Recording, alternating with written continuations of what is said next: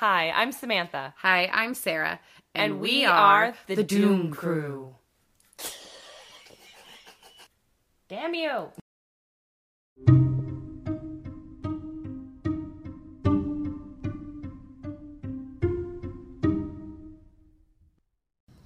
Hey nerds, welcome to this week's episode of the Doom Crew. I'm Samantha, and today I'll be talking about the tragic murder of a trans teen. And I'm Sarah, and I will be talking about the murder of a second grade teacher. Yikes. Buckle up, everyone. Do you want to go first? Do you want me to go first? You can go. Okay.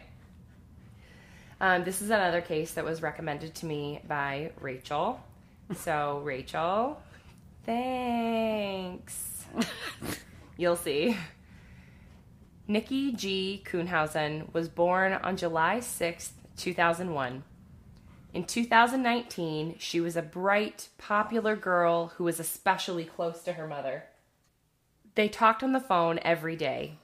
Nikki was transgender, 17 years old, stood about 5'8", had black hair and hazel eyes. Nikki was staying with friends the summer after her junior year of high school. She was going to turn 18 that summer, but she did not make it to her high school graduation. Oh, God. Yeah. In June of 2019, Nikki went missing. Nikki's mother and stepfather, Lisa and Vincent Woods, searched endlessly for their daughter. They helped pass out over 2,400 flyers at pride parades, local Starbucks, and other small businesses desperate for any tips about Nikki's whereabouts. The National Women's Coalition Against Violence and Exploitation, called NW Cave, joined the search for Nikki in late June. They established a Facebook page called Help Find Nikki to help bring awareness to the public.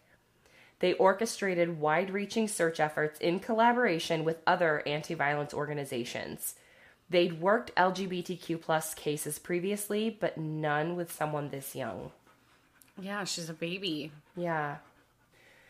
Also in late June, Detective David Jensen met with friends of Nikki's named Faith and Tiffany, who mentioned that she'd been talking with a Russian man via Snapchat on Faith's phone. Why on Faith's phone? Unclear. Okay. Yeah. The police drew up a search warrant for Snapchat, and Snapchat responded the same day. So they asked for all the files that, would have deleted from, the chat that would go away immediately or whatever, because that's where they'd been chatting. So they subpoenaed, not Facebook, Snapchat. They received the geolocations for a man named David Bogdanov the night that Nikki went missing. Snapchat showed that David was at his brother Stan's house near an area south of where Nikki was staying with friends. On June 28th, the police attempted to contact David, but they wouldn't be able to bring him in for an interview until October. Holy shit, that's a long time. Yeah. On October 2nd, 2019, police interviewed David. David confirmed that he did meet Nikki on the day she went missing, but that he didn't kill her. He told police that he and Nikki went to a residence in the country, and at that time, Nikki confirmed that she was biologically male. David said that made him, quote-unquote, really, really uncomfortable and disturbed him. He claims that he asked Nikki to get out of his van, and that she did and walked away. He said he never saw her after that. Okay, so he left her in the middle of the country. Is it what he's claiming? Yes. Okay. On December 7th, human remains were discovered in a wooded area on Larch Mountain, a remote part of Clark County in Washington. There was a tangled cell phone charger near the body. Cell phone records would later place David in that same remote area on June 6th, 2019. After forensic analysis, it was confirmed that the remains were Nikki's and that she'd been strangled with the phone cord that lay next to her. Oh. Yeah. According to Michelle Bart, the president and co-founder of the NW Cave, she said that this was not the first time that Nikki had experienced a hate crime since she started identifying as a girl in 6th grade.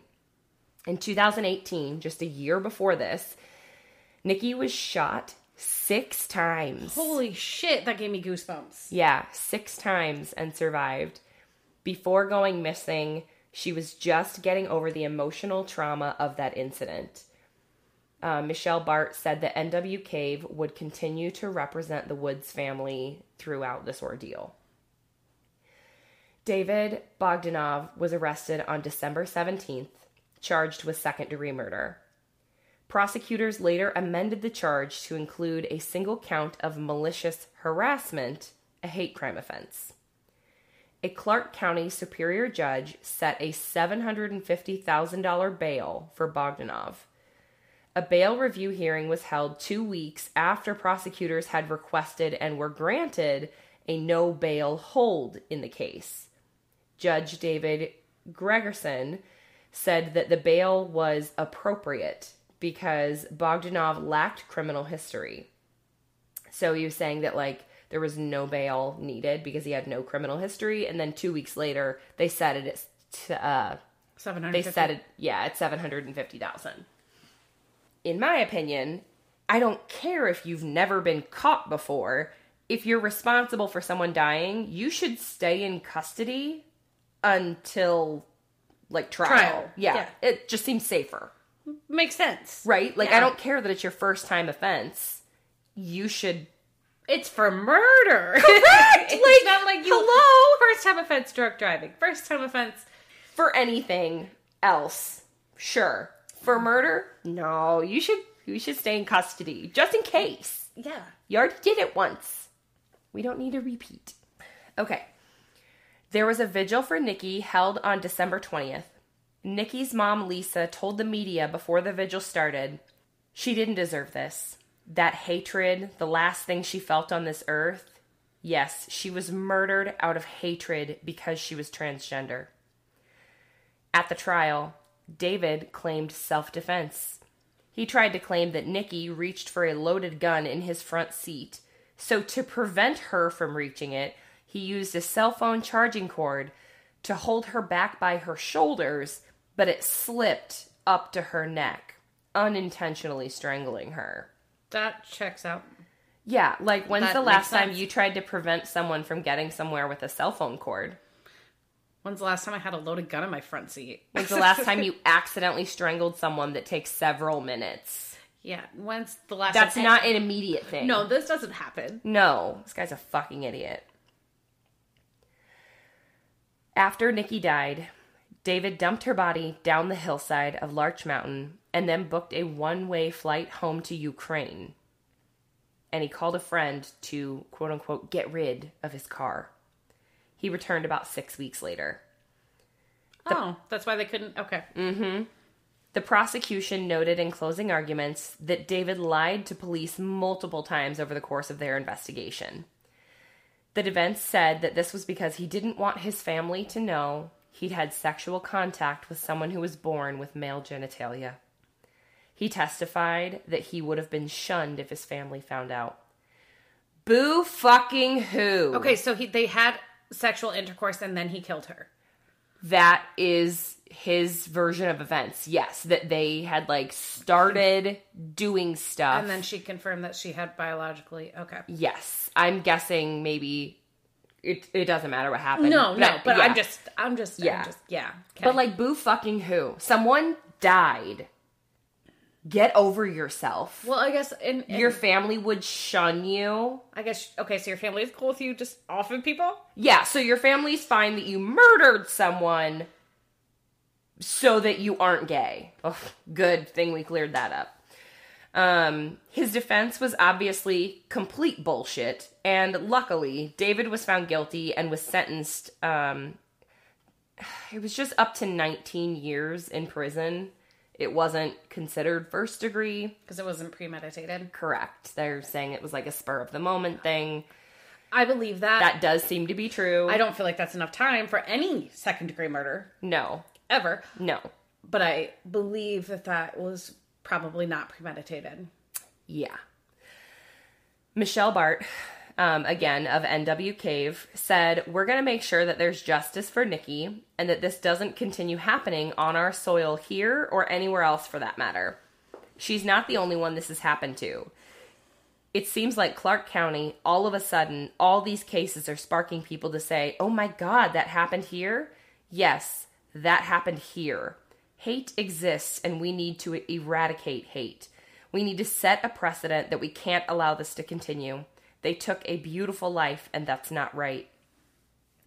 In February of 2020, Washington State became the 10th state to pass a bill protecting LGBTQ plus attackers from using a defense based on the discovery or disclosure of the victim's actual or perceived gender identity or sexual orientation. Basically, an attacker cannot use the panic defense. Their Senate passed the bill on a bipartisan 46-3 vote. The bill was introduced before Nikki had disappeared, but it was named the Nikki Kuhnhausen Act based on efforts from Nikki's mom. That's awesome. Yeah.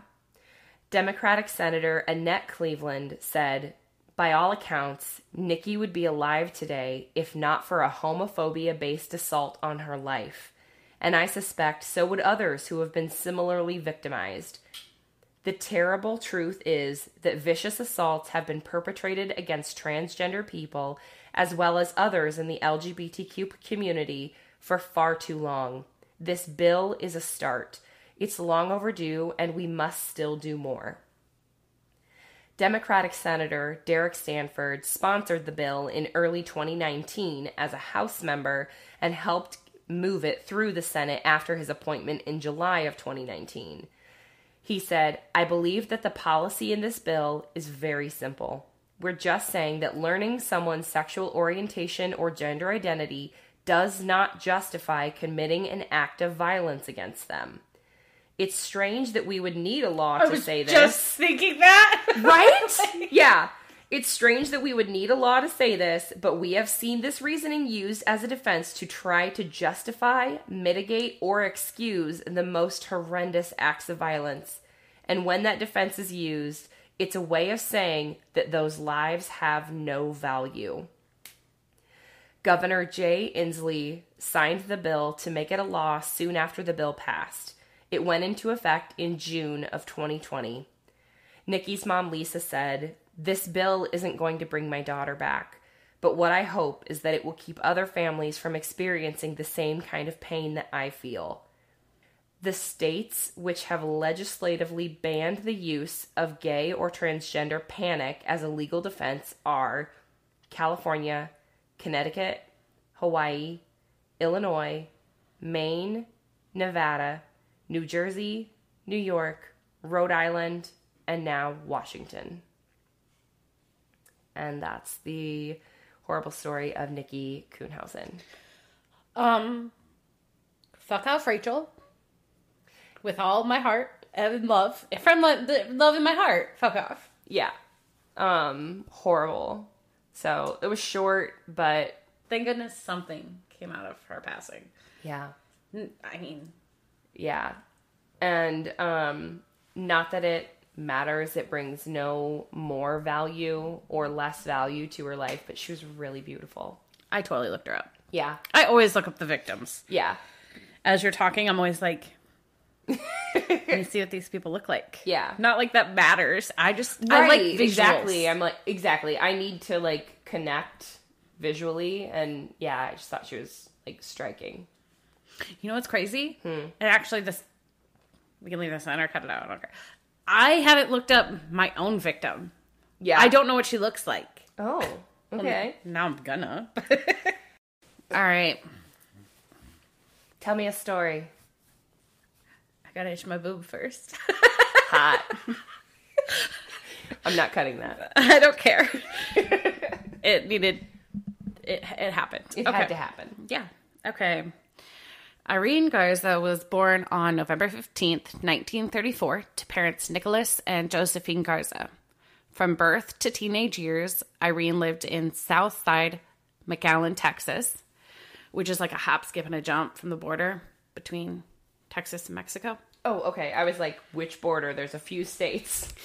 Like And that. also a country. The country. Gotcha. When she was a teenager, her parents had been working her whole life towards making their dry cleaning business profitable. And when she was a teenager, that finally happened. And they were able to move to the more affluent area, North Side, McAllen, Texas. Oh, wow.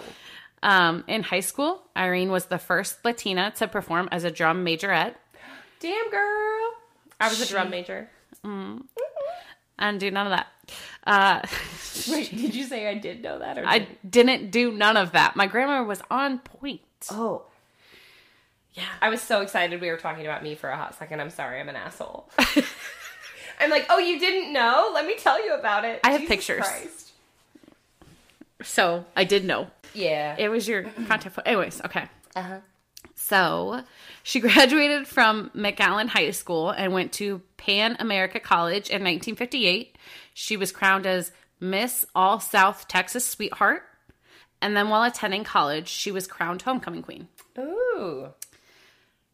Once graduating, Irene got a job as a second grade teacher in McAllen. But in her spare time, she taught recently immigrated students English Oh. on the south side of McAllen. Okay. Her first paycheck was used entirely to purchase school supplies for students on the south side. Oh. So she's like a really good person. Super nice. Yes. Yeah. And she still lived at home with her parents, so she was able to do that. Nice. So she did. No, I'm not paying for someone else's crotch goblins. Personally. She I'm loved mad that I have to pay taxes to schools that I don't use. I know, you're talking about letting my kid go there. So, anyways. Well, yeah, then I would be okay with paying for it. But, like, if he doesn't, I'm just paying for someone else's sex products to learn shit. And it's not going well. No, not here. No, I just meant this country. That's what I meant, not here. Oh, great. Yeah. No. Okay. So, obviously, she had a heart of gold, but she was extremely shy. At the time of her death, she was working to become more confident. She took the position of secretary of the PTA, and she attended daily mass and communion at her local Catholic church. Listen, daily is just too much. I mean, that's serious commitment. That is. That's like, some commitment. Okay. On Saturday, April 16th, 1960, Irene had plans to go to Sacred Heart Church, attend confession, and then go with her friend Maria to the movies. What were they going to see? Do you know? No, I don't know. Okay. She called the number for Sacred Heart Church and asked to speak with Father Richard Junis, the priest whom she preferred to hear her confession. She also needed to talk with him about the upcoming Easter egg hunt she was preparing for local families. Oh, She my God. literally heart of gold. Yeah, I'm like, so she goes to church every day. She buys school supplies for underprivileged children. She teaches them English. And She's hosting the Easter egg hunt. yeah. Yeah. Oh my God. She did it all. Listen, if you had watched The Good Place already, this lady would go to The Good Place. Anywho. We'll talk about it in chit chat. Sounds good. But it wasn't Father Junis that answered, but Father John Bernard Fite, a visiting priest who made rounds at 3 parishes, one of them being Sacred Heart. Father Fite explained that Father Junis was already hearing confessions, but Irene was more than welcome to meet with him. Irene then walked the 12 blocks to church. So she's walking 12 blocks a day. That's like a mile. 24 blocks. That's like, yeah, like 10 to 12 blocks is like a mile in my little town, and which is what I'm imagining this is kind of like. I don't know, but 24 a day. Anyways, okay. To give her confession, she arrived there just before 7. She was met by Fite on her way to the confessional line. Together, the two headed off to the rectory, which is like a small parish house where the clergymen live. A little after 8 that night, Maria headed home from the theater alone.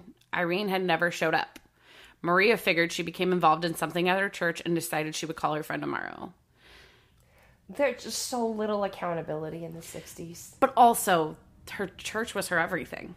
Yeah. And how would she have reached her to say, hey, I'm caught up with something at the church? Right. No, So- that's what I mean, though. Like, there was no way. connectivity. You'd never know. No. So I'll just talk to her tomorrow. It's fine. That's why so many fucking people go missing. I know. In the old days. By midnight, Irene's parents were equally as worried, but similarly guessed that Irene had stayed for midnight mass. Oh my God! Yeah, they thought that she was there from 7 to midnight for midnight mass.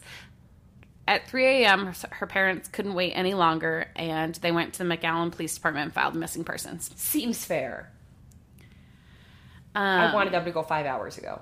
Yeah, well, they figured she was at church because daughter's committed. Irene was noticed wherever she went. Those waiting in line for their confession the night of her disappearance recalled a few key details. Father Fite's line was moving incredibly slow, hampered by the priest's odd habits of leaving the confessional only to return a few moments later. Except for once, he did not return. Witnesses saw him intercept Irene at the doors. From there, the pair headed across the lawn to the rectory. Around 8 in the evening, 3 priests returned from the rectory, one of them being Fite. Irene was not with them. A fellow father said that over coffee after midnight mass, Fite remarked on Irene's appearance, saying there was a young woman who had desired to have her confession heard in the rectory. Fite said he told her to go to the church and wait in line like the other members. The same priest to whom Fite had explained the odd occurrence informed authorities that Fite had noticeable scratches on his hand that morning. One priest in particular, Reverend Joseph O'Brien, was suspicious, especially that Fite had made numerous trips that evening and night using the parish car, which was what they all shared, their shared vehicle. So he made several trips in the car that they all share. After midnight mass. No, before midnight mass. Oh, throughout the evening. Throughout the evening. Got it. Yep. Meanwhile, police were searching the area surrounding the house and the church. 2 blocks from Sacred Heart, Irene's car was located. Which is bizarre to me that that's mentioned, considering they also say she walked it. We're just going to cut that part. Just going to... They said something about her car? Her car. Yeah, they said she walked. Yeah. Yeah, we'll cut that. Okay. On April 18th, a most terrifying trail was uncovered that continued for several hundred yards down McAllen Road. First... What kind of trail? First, a passerby found her purse, followed by her shoe a few yards later. Next came her lace mass veil laying in the grass. It was the first physical evidence discovered in connection with the missing Irene Garza. Police escalated the case, resulting in the most extensive search the Rio Grande Valley has ever seen. Yikes. Yeah. On April 21st, 1960, 4 days later, Irene's body was found, miles from the stretch of road where her belongings had been uncovered. Irene was discovered floating in a canal. Oh, God. Most evidence had been washed away, but her body still held many details. Yeah. The coroner determined her time of death to be around 7:30 in the evening on Saturday, April 16th, the night of her disappearance. 7:30. She had been beaten, raped, and finally suffocated to death before being dumped in the canal. Oh, my God. Strangulation did not seem to cause her suffocation. Instead, the coroner believed a cloth was placed over her nose and mouth. Oh, my God. 2 priests from Sacred Heart identified the body in place of her devastated parents. Oh. The Garza family gathered together at her parents' house. When police told the couple of their daughter's discovery, Josefina let out a quote, this is in quotes, a long, awful moan from deep inside her body, almost like the howl of a wolf, said to be like nothing they had ever heard or ever heard again. Yeah. I specifically remember I was with someone. I'm not equating a dog to a human by any means. You're laughing. Mm-mm. I was with someone when their dog died, and the moan, I can still hear it. The sound that they made. Yes. I still know what that sounded like, and I've never heard it since. Like, I can only imagine what that would sound like from a parent. I can't. No. I can't. No. God, that's horrible. In time, over 500 individuals would be interviewed and 50 polygraphs would be performed. But police suspicion never strayed far from John Fite. Any hair, fingerprints, or semen belonging to her attacker had been washed away in the canal. Ugh. But the mercury pool did turn up one thing. The police drained the canal. They found a photo slide viewer that had belonged to Priest Fite. Gotcha. They suspected that its cord had been tied around Irene's body, used as a weight to try and hold it down. Oh my God. Evidence continued to stack up against Fite, with the members' allegations of his leaving, the other priests noticing the scratches, and then that cord. One teenage parish member told authorities that she had previously felt uncomfortable around Fite. After her confession, he told her from the... oh my God, this is creepy. Okay. He told her from the secluded confines of the confessional, "I need to talk to you after confession, so wait for me." She didn't stay.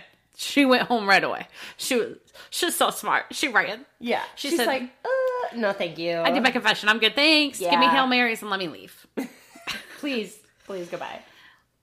At another church where Fate was in attendance, a girl named Maria America Guerrera was sexually assaulted while kneeling at the communion rail.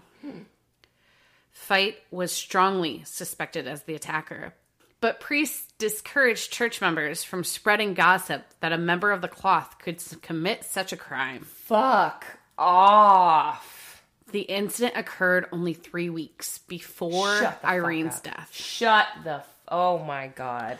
When investigators questioned Fite, he denied having met with Irene.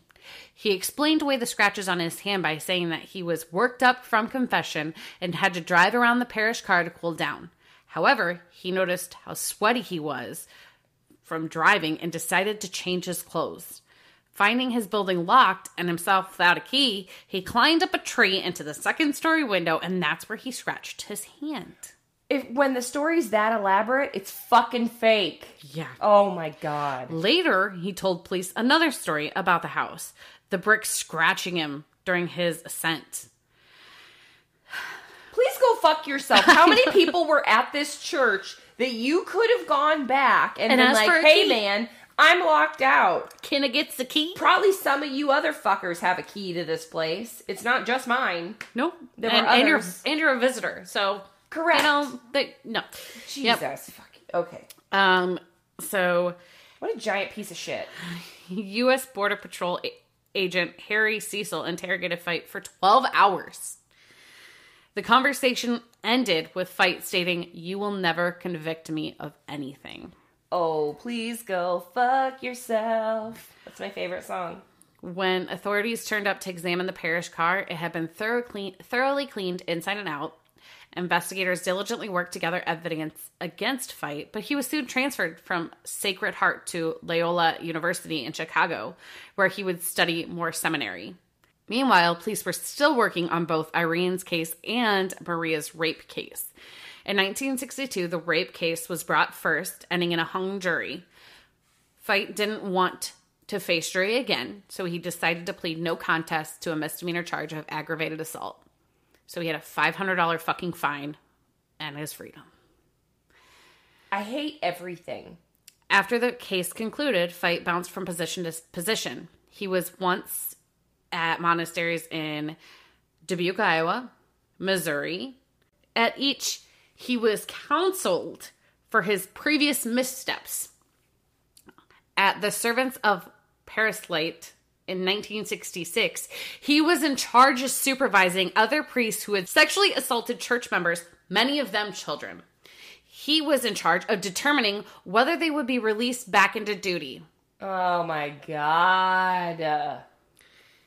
He left the priesthood in 1972, got married, had 3 children, became a director of volunteers for the Society of Vincent de Paul in Phoenix, where he relentlessly advocated for the poor. Fuck you. Please go fuck yourself.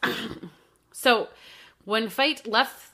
Oh my God, I just really hate this. I know this is a dumb question. He was a white man, right? Yes. Yeah, that fucking makes sense. Yeah.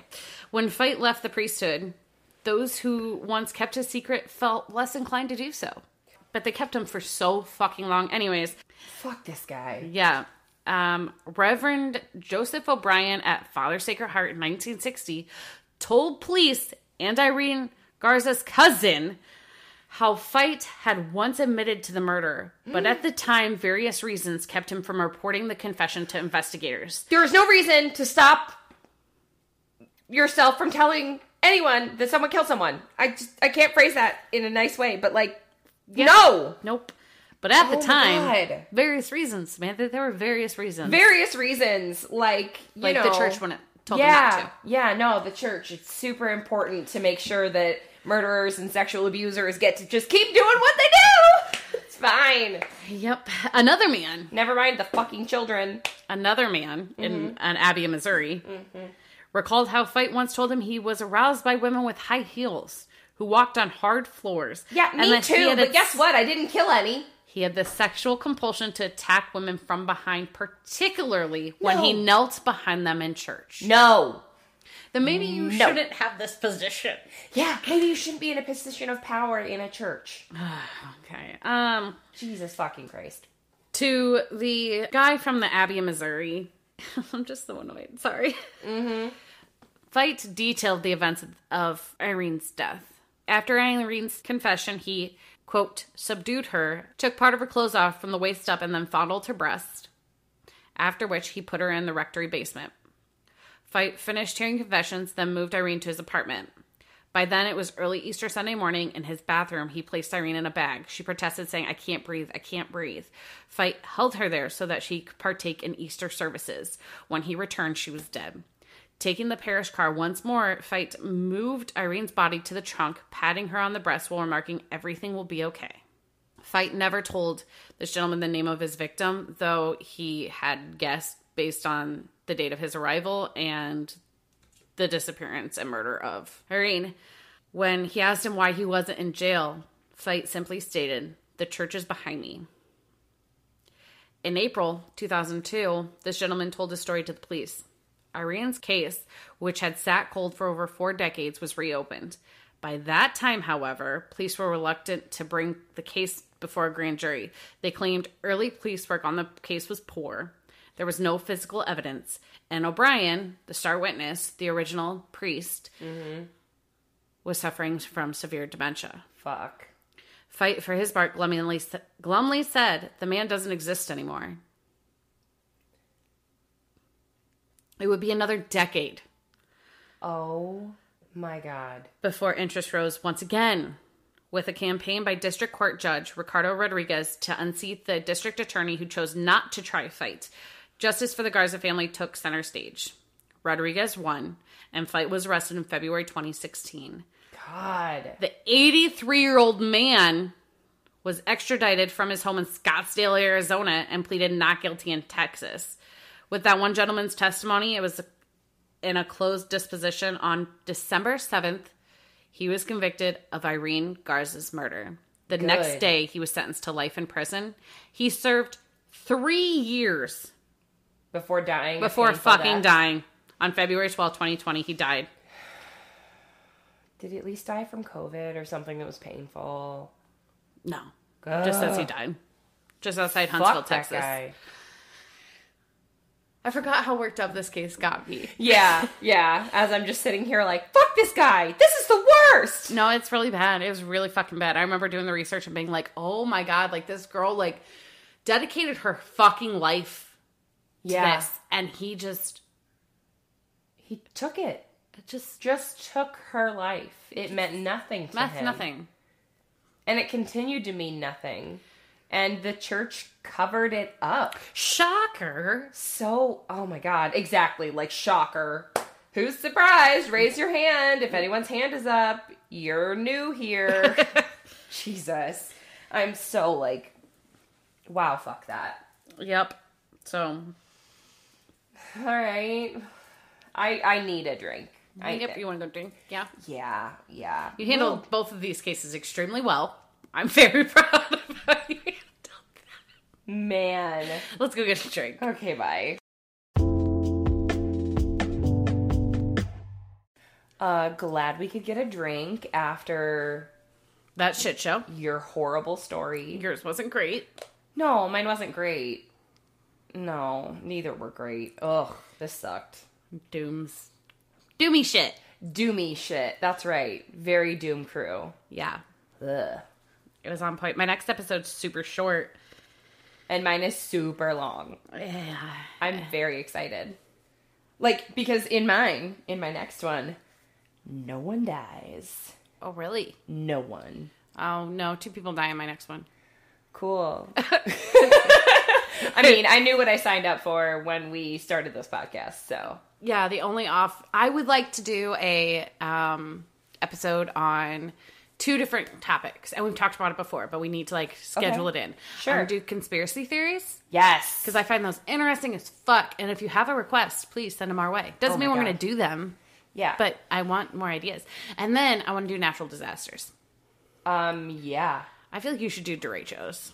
Oh my god, I should. You should. I think that would help you with your PTSD on storms. Maybe. Or make it worse. That's valid. Since it's all derecho based. I know, that's why I thought it would help, is to, like, overcome your, you know. I mean, I get it. I do. I understand what you're saying. Do ya? I do. Yeah, I did this little hand flip, and Sarah made fun of my hand flip with her own hand flip. But if only this were a visual media. I know, we should do one of those sometime. Yeah. Well, we have, like, a Zoom call part of our Patreon. Don't forget. Yeah, the only person who's part of it is Kyla, and we could just... So far. We could just FaceTime her. So if anybody else joins... We will have to do a call. Yes. Should we cut that out that there's only one person? No, we're very small. I think this is understood. Okay. But we are international, baby! Yes. Oh, the other thing. So Spotify collects information about our listeners. Yes. They give us some data. One of them was geography. So, you know. So we know that we have at least one listener in... Australia. Yep, Australia. G'day.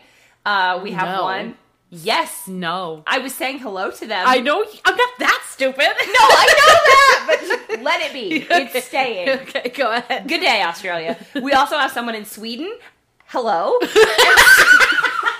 And someone in South Africa. This is so exciting. Yes, it is very exciting. But also we have someone who's between the ages of 0 and 17. Oh my God. Where are your parents? Stop. Don't listen. No, this is not age appropriate for you. No. At least one listener. I think it's only one. Yeah, I think so too. Like, we can't see the exact number. We just see it in, like, the form of a percentage. So it says, like, less than 1%, which is great because that's between 0 and who knows how many people. Yeah. We're hoping none. So stop listening. Yeah, stop it. I'm telling your mom. If I can figure out who you are. I can only assume it's probably my nephew or niece. Yeah, this is fair. And their mom would not care. So no, not one bit. But use your judgment, kids. Listen to something else. This is dark. So it is another nighttime recording. It is. Back on our regular schedule. Yes, I was just going to say back to normal. Yeah. Mornings aren't for us. No. I think we did well. Yeah, I think we did fine for having a morning chit-chat, but, like, a morning episode that's not how I want to start my day, learning about a murder. No. Although I will say, when I'm driving to work, I do put on true crime podcasts. Sames. Yeah. I'm usually in the car with you, so checks out. My laundry is very loud, so if you hear it banging in the background, I apologize, folks. You shan't. Now they don't. Nope. Look at you, closing doors and such. So smart. Is the laundry room door shut? Nope. Why does no one shut that door? Why would they? To drown out the noise. That's why it has a door, so that you don't have to hear it. Well, I feel like... That's the purpose. Bite her, Lavender. Bite her. She would never bite her mama. Who do you think she would pick first on who not to bite, me or you? You. I was just kidding. No, I'm not. She's a little turd. She loves you so much. You're special. So, like, when you come over, she's like, yes, I love Aunt Sarah. I'm going to sleep with Aunt Sarah. I'm going to cuddle Aunt Sarah. And then when I'm here, she's like, I mean, you're here all the time. So. You're my mom. Yeah. Yeah, Potter does like to cuddle with you. Yeah. But he's always going to pick his mom. Hades, on the other hand, is going to pick Hades. None of us, and he's going to go with Jackson. The other night, Jackson and BJ were play fighting. Yeah. And Hades jumped on BJ's back. That's amazing.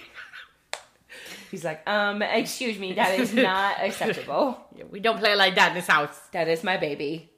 Yeah. For a long time, he was like, let it happen. And then I think finally he was like, all right, I don't like how long this is happening. Yeah. They're still playing. I don't like it. This is too much. It's violent. So at night, when Jackson goes to bed, we read stories. Yeah. But then also he'll tell stories. Ooh, yeah. Yeah. His most recent one was once upon a time, a long time ago. Yeah, I love that's how he starts every story. There was a little boy named Jackson. Weird. Yeah. And a man named Daddy. Whoa. A man named Daddy. And Daddy took Jackson to school. And Jackson had poopy on his head. Oh, no. And he goes on to tell me how every person told him that he had poopy on his head. Oh, and how the people say poopy is different. So, like, one kid from his class says poo-poo. So Jackson changed it to poo-poo on his head. Oh, my God. His imagination. I don't know. And then I like that he gave them different, I don't want to say voices, like physical voices, but like a voice of your personality. Yeah, he sure did. And I had to listen to every single person comment on the fact that he had poop in his hair. What did Miss Maina say? Bro, you have poop in your hair. Realistic. It was really funny. That's amazing. He's so cute. Then Mommy came to get him. And then a woman named Mommy came to get him. Oh, wow. A woman named Mommy. She washed his hair.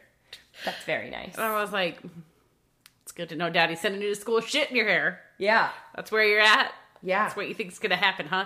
When really, let's be honest here, Daddy is the clean freak. Correct. Mommy's not going to send you, obviously, to school with shit in your hair. But if you have, like, food on your face, I give 0 fucks. Daddy, on the other hand. Yeah. When Daddy gets you dressed, you are going to match, be branded up, and look good. Yeah, when Mommy gets you dressed, sometimes It's you'll a look rush. homeless. It's fine, though. I let him get himself dressed and pick out his own clothes. Yeah, he's 5. He needs to learn independence, and this is a great step. And he likes picking out his own clothes. Yeah, of course he does. He gets to pick out his own shirt. Sometimes it looks real stupid, and I'm just like, you look dumb. Yeah. But I don't say anything unless it's not weather appropriate. If it's weather appropriate, I don't care. You wear your St. Patrick's Day shirt tomorrow. I don't care. Yeah. Daddy doesn't like that. And I'm like, but I'm not also going to have him only wear that shirt 1 time. Yeah. That's stupid. He's 5 years old. Like, that's some of my favorite posts from one of my friends from high school is she lets her, I think she's 3, maybe 4 now. She lets her daughter pick out her own clothes. And so sometimes she's wearing, like, leggings and a tutu. And, for example, they got to dress up as their favorite holiday the other day. Girl wore a dinosaur Halloween costume to school. Like, she's my hero. Yeah, she is just very, like, true to herself. I think that, like, helping or letting kids pick out their clothes helps them understand who they are and what they like, you know? Jackson likes to look homeless, like his mom. Yeah, well, what's he modeling it after? His mom. Homeless mom. Oh, man. Yeah, no. Daddy picks out clothes. He's going to go looking sharp as shit. Mommy picks it out, and who knows what's going to happen. It looks like picture day every time BJ would get him ready for school. Yes. That's too much. Right. And his shoes have to be branded and match. Yeah. I'm not saying his shoes cannot match. I just mean that, like, the shoes will coordinate with the outfit. Yes. Yeah. His picture day outfit, he washed his shoes so that his shoes were matching, like, because he had a Dixon flannel on that had a red thing, and then he wore Vans, but he had the red thing on the Vans to match the red on the Dixon, and then he cleaned the Vans so that they were nice and white, and I was like, right. It's very important. I would have sent you him got his his school pictures back, right? Not yet. Oh, I thought you did. Like, I saw them. I haven't picked them up yet. Yeah. Did you? You didn't send those to me. No, I sent them to BJ, and he was in the car with you. I know, but I didn't get to see them with my own eyes. I was driving. I apologize. Would you like to see the pictures? I would love to see his pictures. Did he do any fun faces? Do we have any? No, The Rock. All right. I tried really hard, y'all, to make him, or to convince him that he should do his The Rock face. Yep. No. Can you smell what The Rock is baking? He's so cute. Oh, he's so handsome. Oh my God, he looks so grown up. Oh. How do I switch it? Is this just a screenshot? No, you just have to exit. You have to the X and then click on another one. Oh. Oh. You are my sunshine, my only sunshine. Oh, you can click on the little dots at the bottom and it'll switch. Cool. Oh, kindergarten, here I come. Nuh-uh. Oh my God, he's in a little cap and gown. Oh my God, and the tassel. My favorite one is the one of him holding the diploma. The what? Diploma. That is cute. He looks adorable.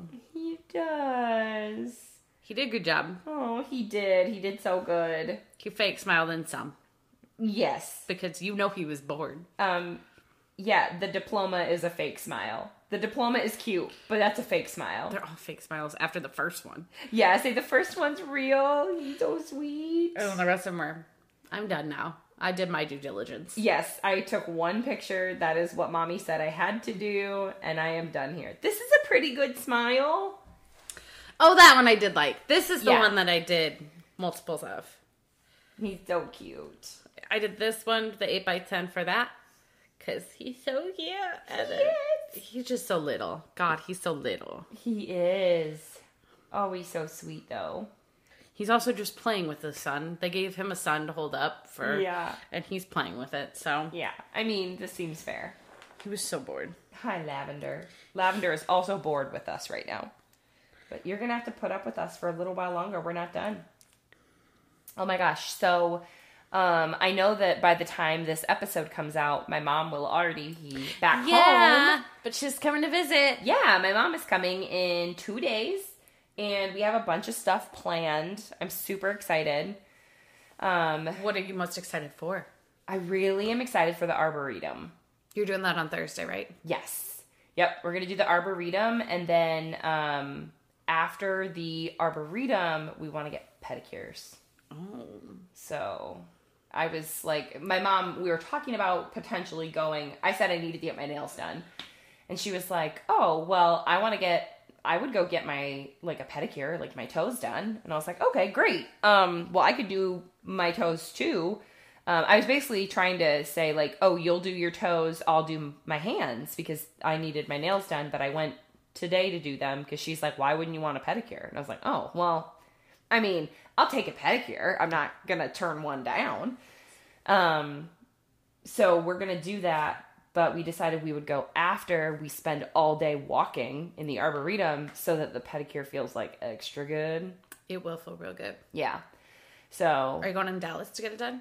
I'm thinking we'll come back like this way. That way we can get Jack after school, right? Are we not getting him? My dad's getting him. Okay, great. Then maybe. I don't know where we'll go. Yeah, no. Yeah. My dad's picking him up and dropping him off. Okay. I can't wait for my car. Yes. Oh my God, I can't wait for you to have your car too. Anyways. Hi. So, how was COVID for you? COVID sucked, y'all. Like, how'd you handle it? Listen. To begin with, really well. All I did was sleep, and so that was great. Sleeping was nice, even though I woke up in a pool of sweat and had to wash multiple sets of sheets. Yeah, it was pretty gross. But the doctor said that my lungs were good, so I felt good about that. Now I have a persistent cough that we will have had to cut out of a lot of this episode. The thing I did not anticipate was the mental effects that would happen. Like, I get really overwhelmed really easily right now. I maybe had to call Sarah, FaceTime her during a work day the other day because I could not handle life. Her mouse was just too much. No, my mouse was, in my defense, when I was clicking the left click, it was doing the right click action, like bringing up the sub menu every single time. And I was like, why are you doing this? And so I might have taken my mouse and unplugged it and tried to throw it at the wall, and I missed, and it hit laundry. I didn't know that. Yeah. Oh, that's cute. Yeah, I tried to throw it at the wall because I was real frustrated, and then it hit the laundry, and that was good because it's the only mouse I have. It was just a mess. I was not having a good time. I got very easily overwhelmed. Like, I literally sobbed at my desk. Like, could not understand how I was going to continue doing work. And all I had done was sign in, like, for the morning. Was that Friday? Yeah. Yeah. That was my first, like, full day back at work. It did not go great. No. You had to take an extended lunch, right? Yeah, I took an extended lunch so that I could take a nap, and I slept for 3 hours. Yeah. Like, I was beat. It was awful. Yeah, I worked a full day today, and I literally had to go through, like, reports that I have to do every single week. I had to look at my instructions and go step by step to make sure that I was doing it right, because I was not confident I was doing it right. It was a very weird feeling. Yeah, it's because you're still... I mean, she couldn't exit out of GarageBand when we opened up the computer. To be fair, I had to force quit that motherfucker. That has never happened to me before. She didn't handle it well, guys. No. Like, I get real easily frustrated. Like, when this was first happening on Friday, I talked to my mom, and she's like, do you want me to reschedule my trip? And I'm just sitting there going, okay, listen, I know I'm not handling things right, like, really well right now, but in all reality, I want my mommy. So I need you to not cancel that trip, because I need, like, a parent with me right now. I need supervision. I need someone to take care of me. Like, it is in these moments when, like, I get sick. And I don't get sick often. I really don't. Not to the point where I feel like, God, I wish someone else could help take care of me. But, like, COVID is definitely one of those things. Like, I didn't want to get up and make any sort of food for myself. And, like, people offered. Like, you guys offered to bring me food. I had a coworker a couple towns over offer to bring me food. A coworker of mine sent me groceries. Like... Well, that's so nice. Yeah. Like, I had a community of people around me who love me and helped get me through this. But, like, oh my God, it sucked. It was really isolating. I remember when, I came to your house and told you, keep your germy self the fuck away from me. Yeah, you came over and borrowed my car and just said, stay out, get away from me.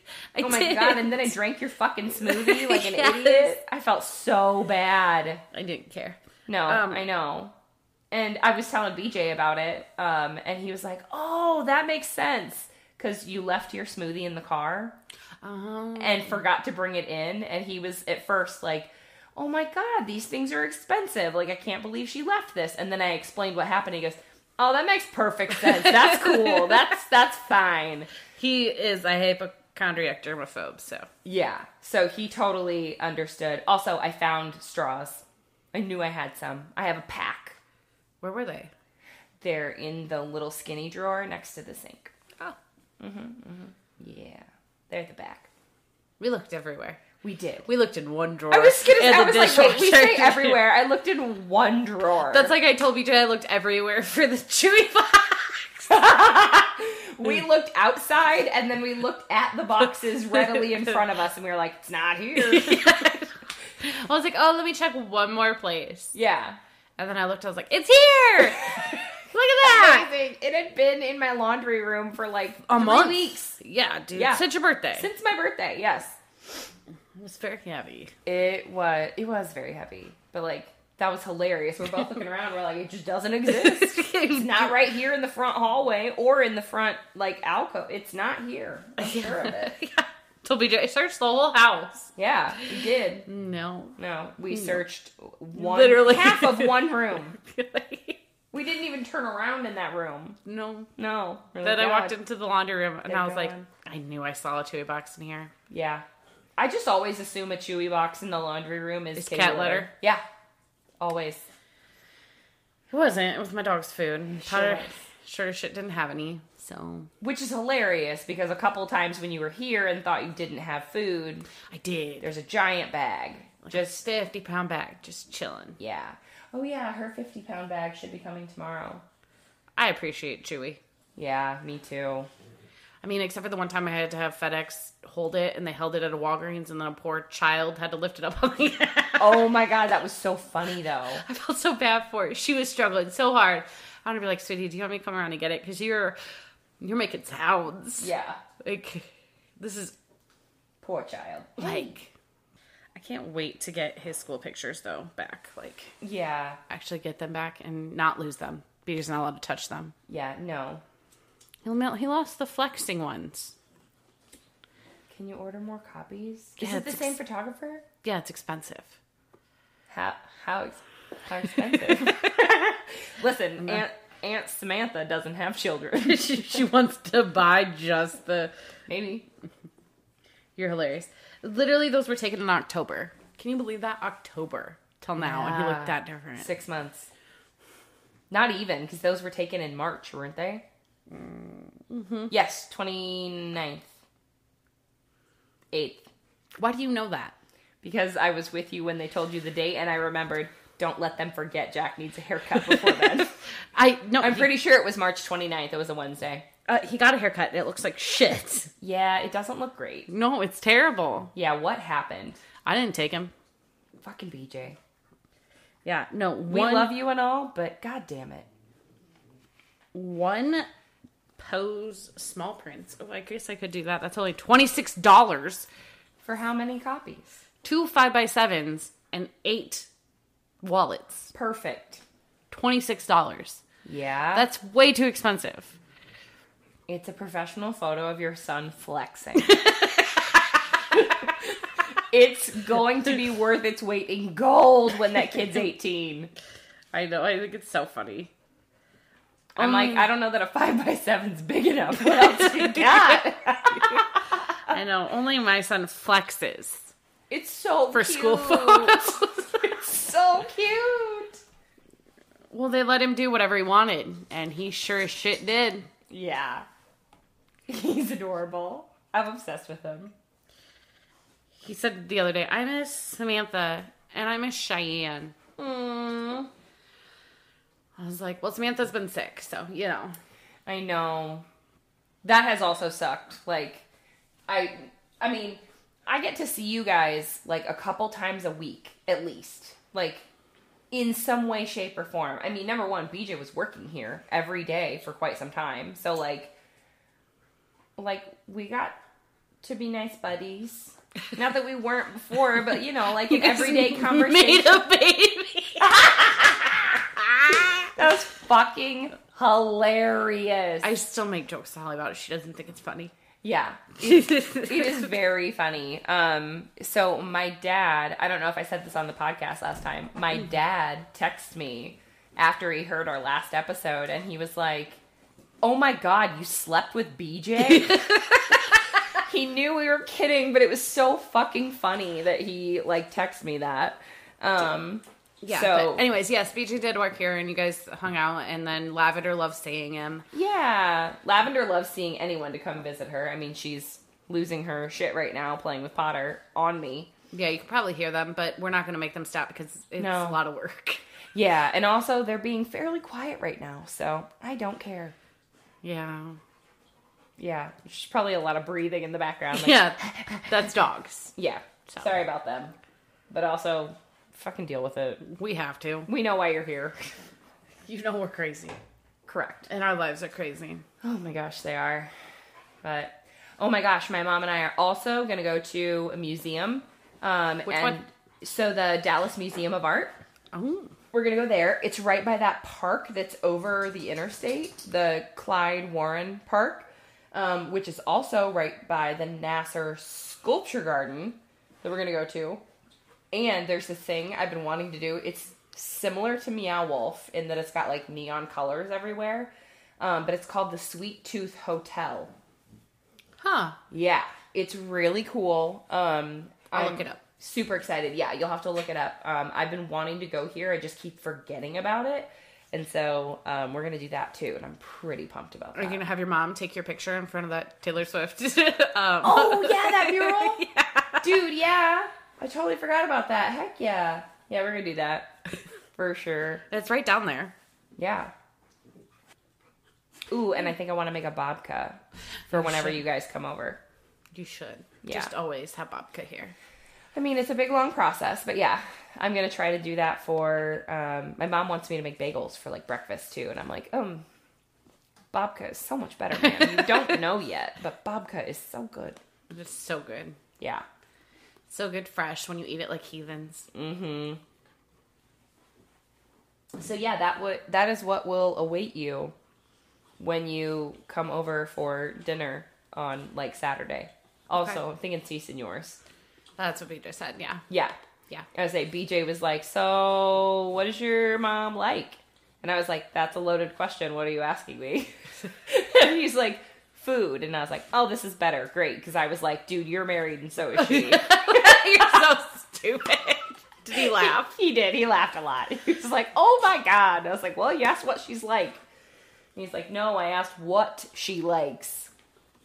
Yeah, so I said Si Senors would be totally fine. Did that just say Taron Egerton? Fuck yeah. Oh, I'm watching that. Sorry. I love Taron Egerton. Oh, the dogs are now playing on me. Oh no. It's so sad. Stop making that face. I'm going to throw something out of yours. Listen, it was really hot. It actually is really hot right now. It is toasty. I turned off the air because I was cold on the couch. Oh, the air was on? Yeah. Oh. You were under the blanket. Yeah, because I was cold. Yeah, the air was on. Who does that? Me. It was not that hot today. It was hot earlier in this house. Oh. I turned the oven on to make pizza and it was the worst. Oh, yeah. Yeah. Our oven doesn't work, so. Oh, still? Still. So they said they fixed the heating element. They didn't. Great. It heated up to not even 100 degrees. It sat at 100. You know when you turn it on, it says 100 Yeah. automatically? Sat there for an hour and a half. Christ. I could have put my child in there. He'd been fine. He'd have been like, is the pool open? We didn't test it, But, pretty sure. yeah. Yeah. The pool opens here May 6th, by the way. Exciting. And I have a key. Even more exciting. So yeah, you guys are welcome to come over and go to the pool. That sounds like fun. Yeah. What are you eating? He's just licking wood. That's upsetting. Yeah. All right. Yeah. Well, great talk. Great to see you. I feel like we have to, like, end these because otherwise every time, like, one time we ended on me saying, like, great about something being tittylicious. Like, that's awesome. We gotta end somehow. So. Okay. So we're going to end it now, guys. Yep. Thank you so much for listening. We appreciate it. Like our show description says, if you laughed once, please share this with a friend that would also, that could also use a laugh. Okay, bye. Bye. Thank you for joining us on the Doom Crew today. We hope you enjoyed our spooky and humorous take on true crime. As always, we want to remind you to follow us on social media. You can find us on Twitter, Instagram, and Facebook at the Doom Crew Podcast. And don't forget to leave us a review on your favorite podcast platform. Your feedback helps us improve the show and reach more listeners who share our spooky sense of humor. So until next time, stay curious, stay spooky, and remember to always look over your shoulder. This has been the Doom Crew, signing off. Can we just do one fucking take? No! Please, baby.